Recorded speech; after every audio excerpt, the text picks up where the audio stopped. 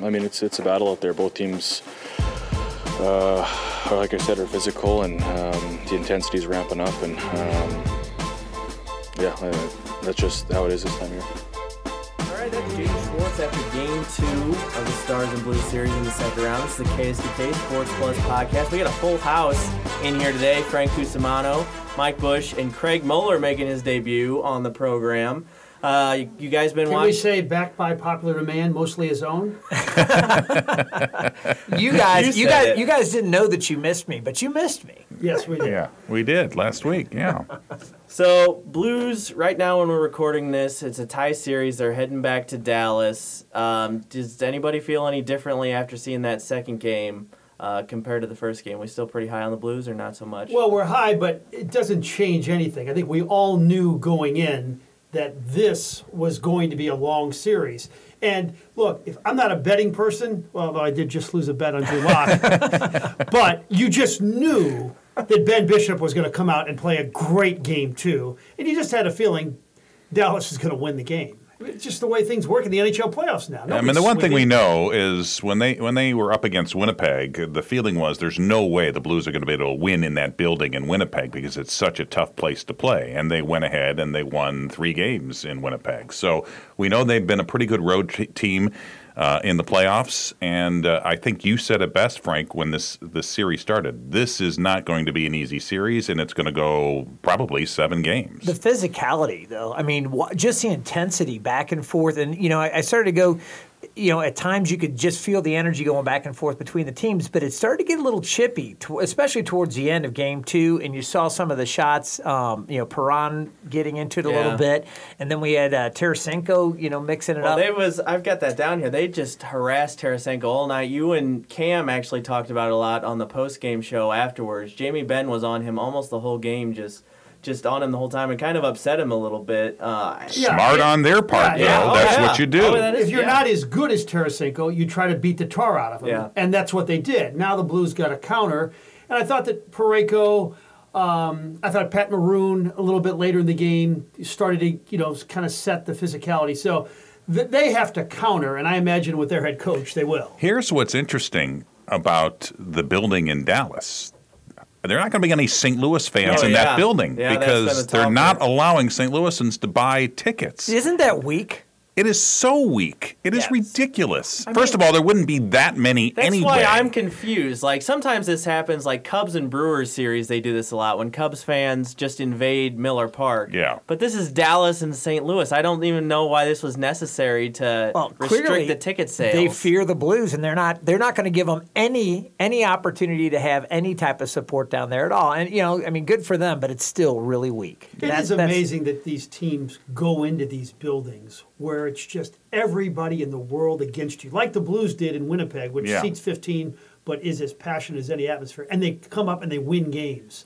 That's what I find fascinating about the league, because it's so hostile. And some teams actually thrive off of it. So we'll see what the Blues do. So Jamie Benn, it always seems, just kills the Blues, no matter if it's the playoffs or whatever, and he's always a pest. I've got down here, maybe get some conversation here. Who in the past, really in the playoffs, comes to mind as like a Blues pest? Mike Ricci, who had the biggest nose in the history of sports, and just a nasty, mean-spirited guy, probably a fine person in real life, but did I hate this guy. The Blues hated him. Yeah, he was easy to hate. Or if you go further back, Chris Chelios, he used to drive the Blues crazy. He was just so good, too. He was good, but both Detroit and Chicago. Prediction? I hadn't heard that name in a while. Yeah, that's going back. Prediction on the series going forward, how many games do you think it takes for the Blues to win? I think 7. I think this series is going 7 games. Yeah, going in, I was thinking Blues in 6, but it may go. Could it end a week from the day in Dallas? I don't know. I'd probably lean towards 7 also. Well, they went 7 2 years ago. Was it 2 or 3 years ago? 20, was it 20 years? Okay. Hey, real quick, before we get past the Blues, I wanted to ask you guys, have you guys been thinking, has Tarasenko been playing a more physical game? Like, it seemed like I always thought of him as such a finesse player, but I've been watching. Maybe it's just his own level of frustration with bodies hanging on him and everything. But it seems to me like he's been pushing back a little more. Well, I don't know if that's true. It's hard for me to get that perspective. What I do know is he's making some really good skaters look really, really bad because he makes moves that that nobody else can make in the league. It's really pretty impressive. When he went through that drought earlier in the year, it's clear that Coach Berube said that you have got to go to the net. And in game one, he was the best player on the ice because he got to the net. He tried doing, I was going to bring that up. He used his body just to get behind a guy and straight up just hold him off and almost score. Yeah. He tried that move he again. He is a tank. Yeah, I mean, he's he a good guy. is a tank. He's built. Yeah. So let's move on to Drew Lock and the NFL Drew draft. Lock, Frank. Hey, no, we're not going to beat up Frank. Somebody get Frank a tissue. Where's that box of tissues? I'm going to make Frank look kind of smart here, at least kind of smart. Here, listen to this. No organization has shown more interest in Drew Lock than the Denver Broncos. You know why? Because he's 6'4", 225, who just threw for 12,000 freaking yards in college with 99 touchdowns. All right, so it didn't happen in the first round, but Drew did go to Denver. I think it's a good fit for him. Frank, go ahead. You guys. Yeah, I think it's a good spot for him because he can learn under Joe Flacco. He won't get the blank pounded out of him the first couple of years and ruin a career like they do to some young quarterbacks. So I think it's a good situation. He lost a lot of money, on Thursday and Friday, but I think he'll still be fine. I have a feeling that they'll be calling for Drew Lock pretty early in the season. Because Joe Flacco, his best days are behind him. Yeah. So we don't know what he's going to look like in Denver. And those Denver fans are not patient people. And they're going to be, I think they'll be cheering for Drew Lock to get into the game. I just think he's got so many tools and he's got so much. And I know, people have said, oh, how's he perform in the big games and this? And that's another discussion. I got some stats here. Yeah, well, the MVP of the National Football League, Patrick Mahomes, didn't beat a top 25 team his entire collegiate career either. And you know what the thing was interesting is they talked about Lock's, the size of his hands being a factor in him dropping. He's a size 9. And that's what Jared Goff has, is a size 9. It's just crazy. Really? Yeah. What else is that? What else were you hearing? That's why he's dropped. I don't know. I mean, look, the week before on Friday on Get Up, the ESPN program, it was Todd McShay saying he's going 10 to Denver. Kuiper had him 11 to 15 in that range, and then all of a sudden he drops to the 40s. I can't believe those teams at the end, especially the Patriots. I thought the Patriots would take him with that last pick, groom him behind Brady, because they got to see that day coming eventually, but I guess Locke wasn't good enough for them to do that. I can't believe it. I think he's going to, and I felt you could come back and say, okay, Gabbert, what about that? Because I thought Gabbert had some good tools as well, but I really think Locke is suited to do good things in the league. Yeah, don't you think that he is better than Blaine Gabbert? Oh, yeah. Yes. It's just a little bit more touch, a little more finesse, throws a deeper ball better. It's the 4 to 5 inches between the ears and not that there's I don't have anything negative about Gabbert at all, but Locke has shown such maturity, and I think the commitment to coming back, learning under Dooley, all these things that he shows that, hey, I can pick up this style or that.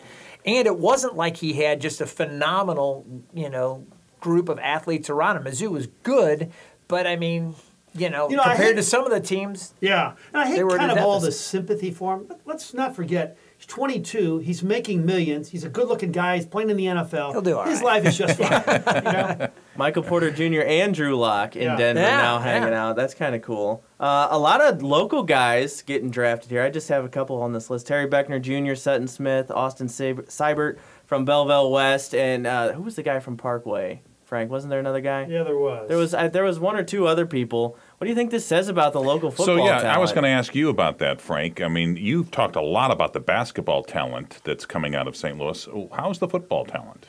Well, it's pretty good. I mean, we're not turning out like first-round draft choices, but every year we seem to get about 4 or 5 in the area. And I think it's all because of these great youth programs and these guys like committing to football almost like 12 months a year and just maxing out skill and strength-wise. I think it's really the youth football in this town is just off the charts good. Terry Beckner Jr., top recruit in America when he came out of East St. Louis, goes in the 7th round.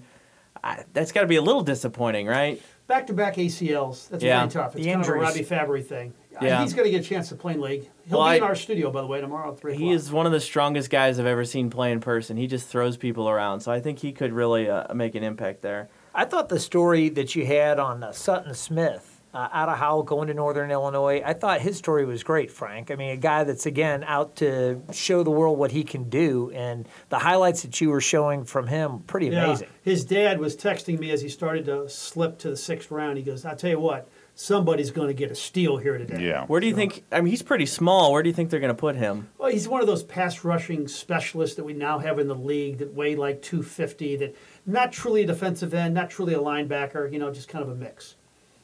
Did you want to touch on Emmanuel Hall? Yeah, so that Another was the Mizzou other guy. thing. I'm sitting there waiting, and you're thinking, you're seeing him at the top talent available, and again, whether it's injury concern or whatever, for him to fall off and wind up.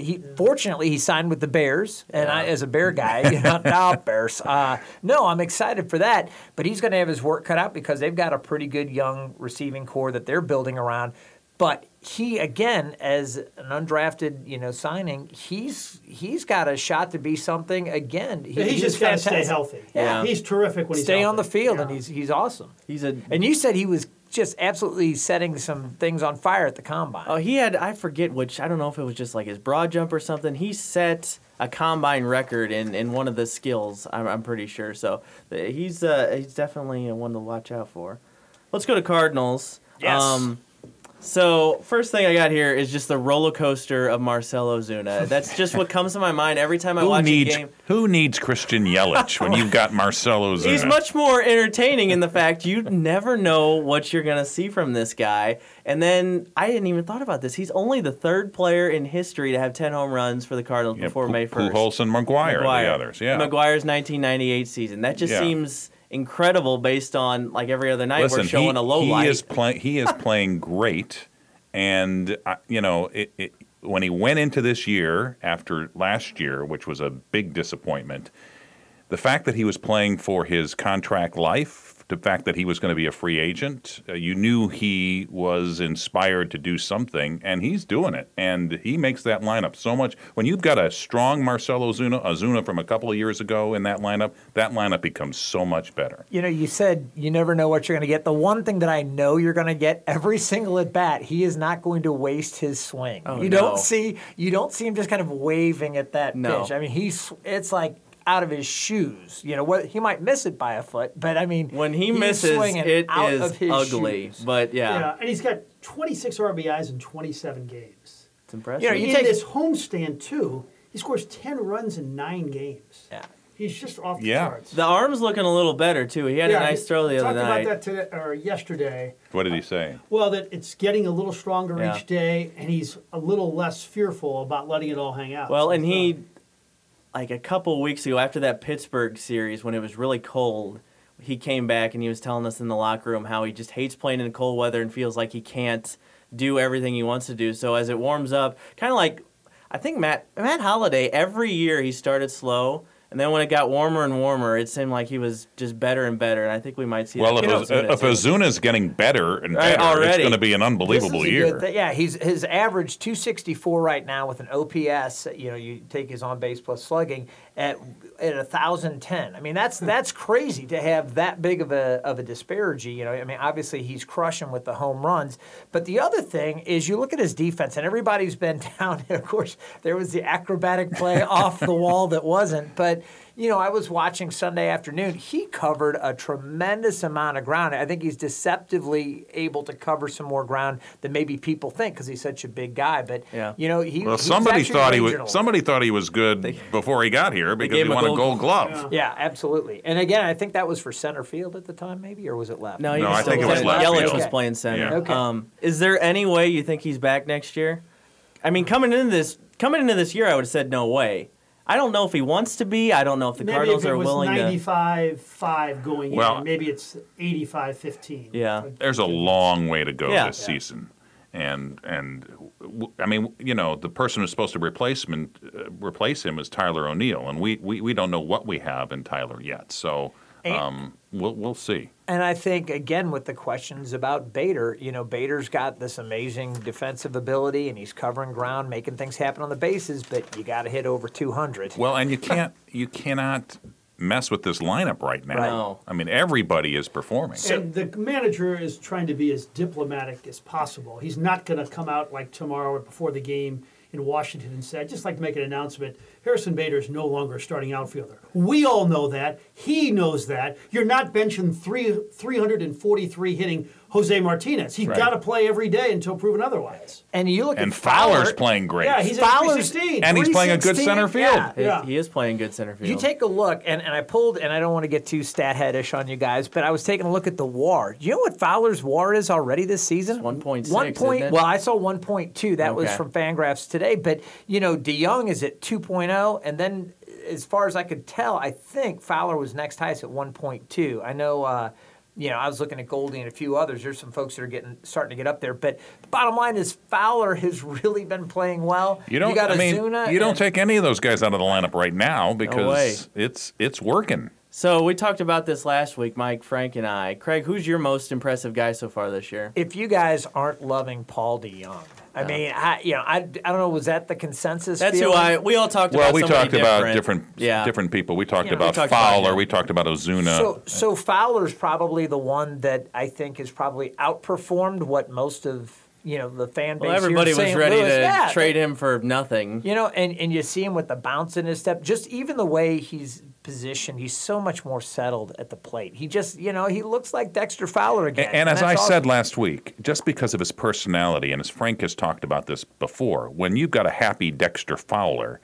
that really helps the chemistry of the clubhouse because he's just got this magnetic personality. He smiles a lot, and people are kind of drawn to him. But the key to the season is the guy who pitched today, Jack Flaherty. For sure. Because with Miles Michaelis maybe regressing and Adam Wainwright being 37 and Carlos being hurt, you have to have a number one starter. And he looked like a number one starter today. I think, back to Fowler, I think Fowler and Wong have benefited more than anybody from Mike Schilt. It just seems like they're different under him. I don't know if it's a confidence thing or they know they're going to be in there every day or what it is, but those two just look like different players. And in the previous manager's defense, when Colton Wong's hitting 170, it's tough to trot him out there Yeah. when Jed Jerko's coming off a 30 home run That's season. true. So let me get your take on this. All right, we have a new hitting coach, Jeff Albert, comes in, right, and he's working with these guys. All of a sudden, Wong, I mean, he's cooled off since the hot start, but he's still, getting his occasional hits.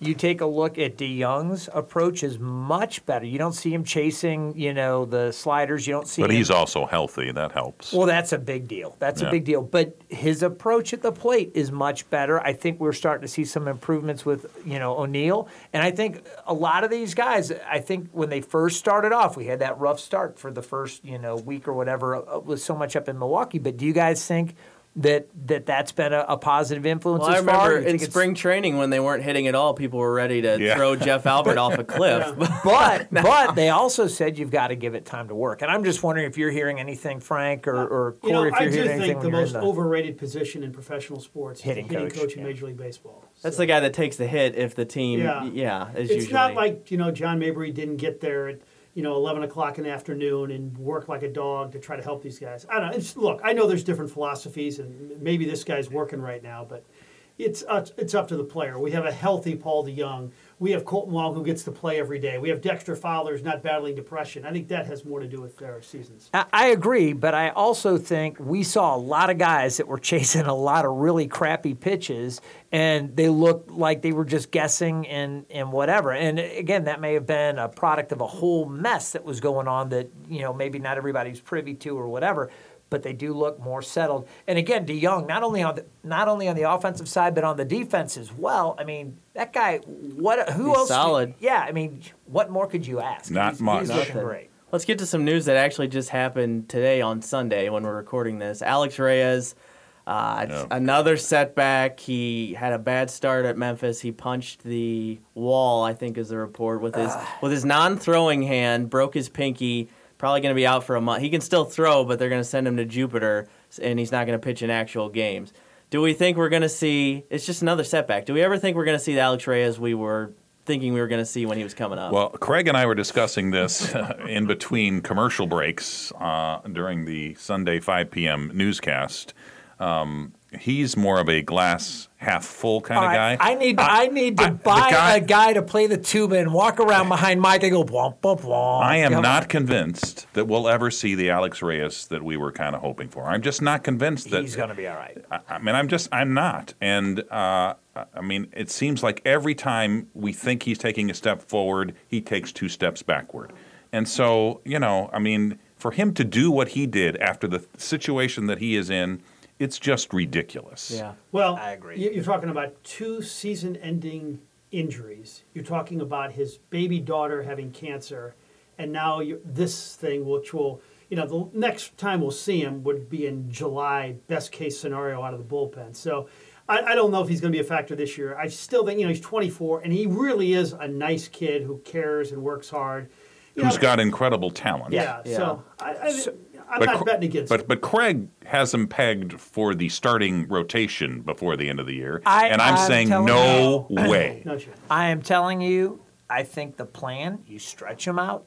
With the safety, you can control pitch counts. You can do all that stuff down at the camp in Jupiter. And if we have a need, and who knows, again, it's going to depend. What's Walker look like? He's coming back tomorrow. Hopefully he's fine. Is Waino still able to do what he's doing later in the season? I just think that this could be, in some small way, a blessing, and that they won't be able to rush him into the bullpen, and it gives him more time to cook and to see how things go. I'm not as bullish as Mike would project that I would have, but I do. I'm still optimistic. The guy's stuff is just unbelievable. He just needs to Craig does not have a Cy Young vote. This is the thing that worries me most about the Cardinals is their starting pitching. Frank just went through it. Jack Flaherty is still young, pitched great today. Hopefully that continues, but there will be ups and downs. We know that. Is Miles Michaelis, is he going to regress? Because if he does, that's a problem. I don't think there's any way Adam we can Wainwright, expect for him to be like 37. he was last year. What are we going to get from him? Sometimes he looks like the old Adam Wainwright, but we know the history of that, and we're not so confident that that's going to continue. Michael Wacha, can he stay healthy? Dakota Hudson, not sure what we have there. To me, if they're really serious about being a contender go get Keuchel. They're not going to, but that's what I would do. Yeah. Let's do some revisionist history here to wrap up this episode. There's a lot of Cardinals out there who have kind of been killing it for their other teams over the end of last year, the start of this year. Luke Voigt. Would you want? That's the first guy on here. Would you want any? You couldn't use Luke Voigt. Not anymore. Because he can't play the outfield, and you have a fella named Paul Goldschmidt at first. Right, but before we got Goldschmidt, if you would have known Voigt was producing like this, would you have pursued him? Goldschmidt's still a safer bet. And Goldie, I couldn't be happier that he's here. I love the man. I'm so happy that he's here. But I'm just saying, looking back. But you have to be impressed by Voigt. And right now, he is single-handedly carrying that team because everybody's hurt. Yeah, they got all the injuries. He's got 22 home runs. You know in who else 65 I'd like to have? games. Tommy Pham. That's the next guy on the list. Of all the guys on the list, That's Voigt, Pham, Piscotty, Gonzalez, Greg Holland. And so far, that looks like the worst trade, I think. I never understood that trade. Yeah. I just think he was pretty outspoken, and I just think the Cardinals didn't like that, and so they found a way. Yeah, I like Dexter Fowler, but Tommy Pham's numbers, and he's a better defender. Oh, There's no comparison. Tommy Pham makes that lineup even better than it is already. I think one of the most interesting ones here is Marco Gonzalez, especially since we haven't seen from Tyler O'Neill really a whole lot yet. Gonzalez is 5-0 this year for the Mariners, 2.80 ERA. He has the most innings pitched in baseball, which the Cardinals could certainly use right now. And they could use a left-hander, and too. He's 5th in pitcher WAR. That Gonzalez for O'Neill trade. But I have to say, when they made that trade, I loved it. I thought it was a great trade, and I thought Marco Gonzalez may be another, Bud Smith or something along those lines. I didn't think he was going to be what he is, so. And it's still early on O'Neill too. Let's see. Let's give O'Neill a season and see how he does. He was drafted by Dan Kantrovitz, who's now running the Oakland A's. And I remember as soon as he drafted Gonzalez, and he said he had a breaking pitch like Michael Wacha, and he was going to be special. And then he did win a couple of games in the same postseason, but you just kind of felt, I don't know. And there were so many other. You had other guys that were. Well, yeah, they have so many arms. Better. Well, it's going to be interesting to see what Weaver does as well, with that trade. And again, who wouldn't do that trade right now. I'd still do it again. To Yeah. get Goldie in here is awesome, but I think Weaver may settle in to be a decent pitcher as well. So Last one, just because it feels like we're getting ripped off. Greg Holland has 5 saves and a 0.00 ERA in 8 games for the Diamondbacks. What the heck is that? I know. How do you explain that? hey, Yeah, the moral to the story is have a spring training if you're Yeah. a closer. Yeah. That, Maybe that's why the Cardinals are hesitant. Maybe they're having internal definitely. conversations Yeah. about Kimbrel and Keuchel, but Yeah. yeah, Kimbrel could be Holland 2.0 for the Yeah, but they could have a spring training for Keuchel and then bring him up in July. In fairness, Jordan Hicks is the second most saves in the National League. I mean, he's doing pretty well. Closer is not a weakness with this club. for sure. All right, that's going to wrap up episode 3 of the Sports Plus podcast. Thanks for tuning in. Come back next week.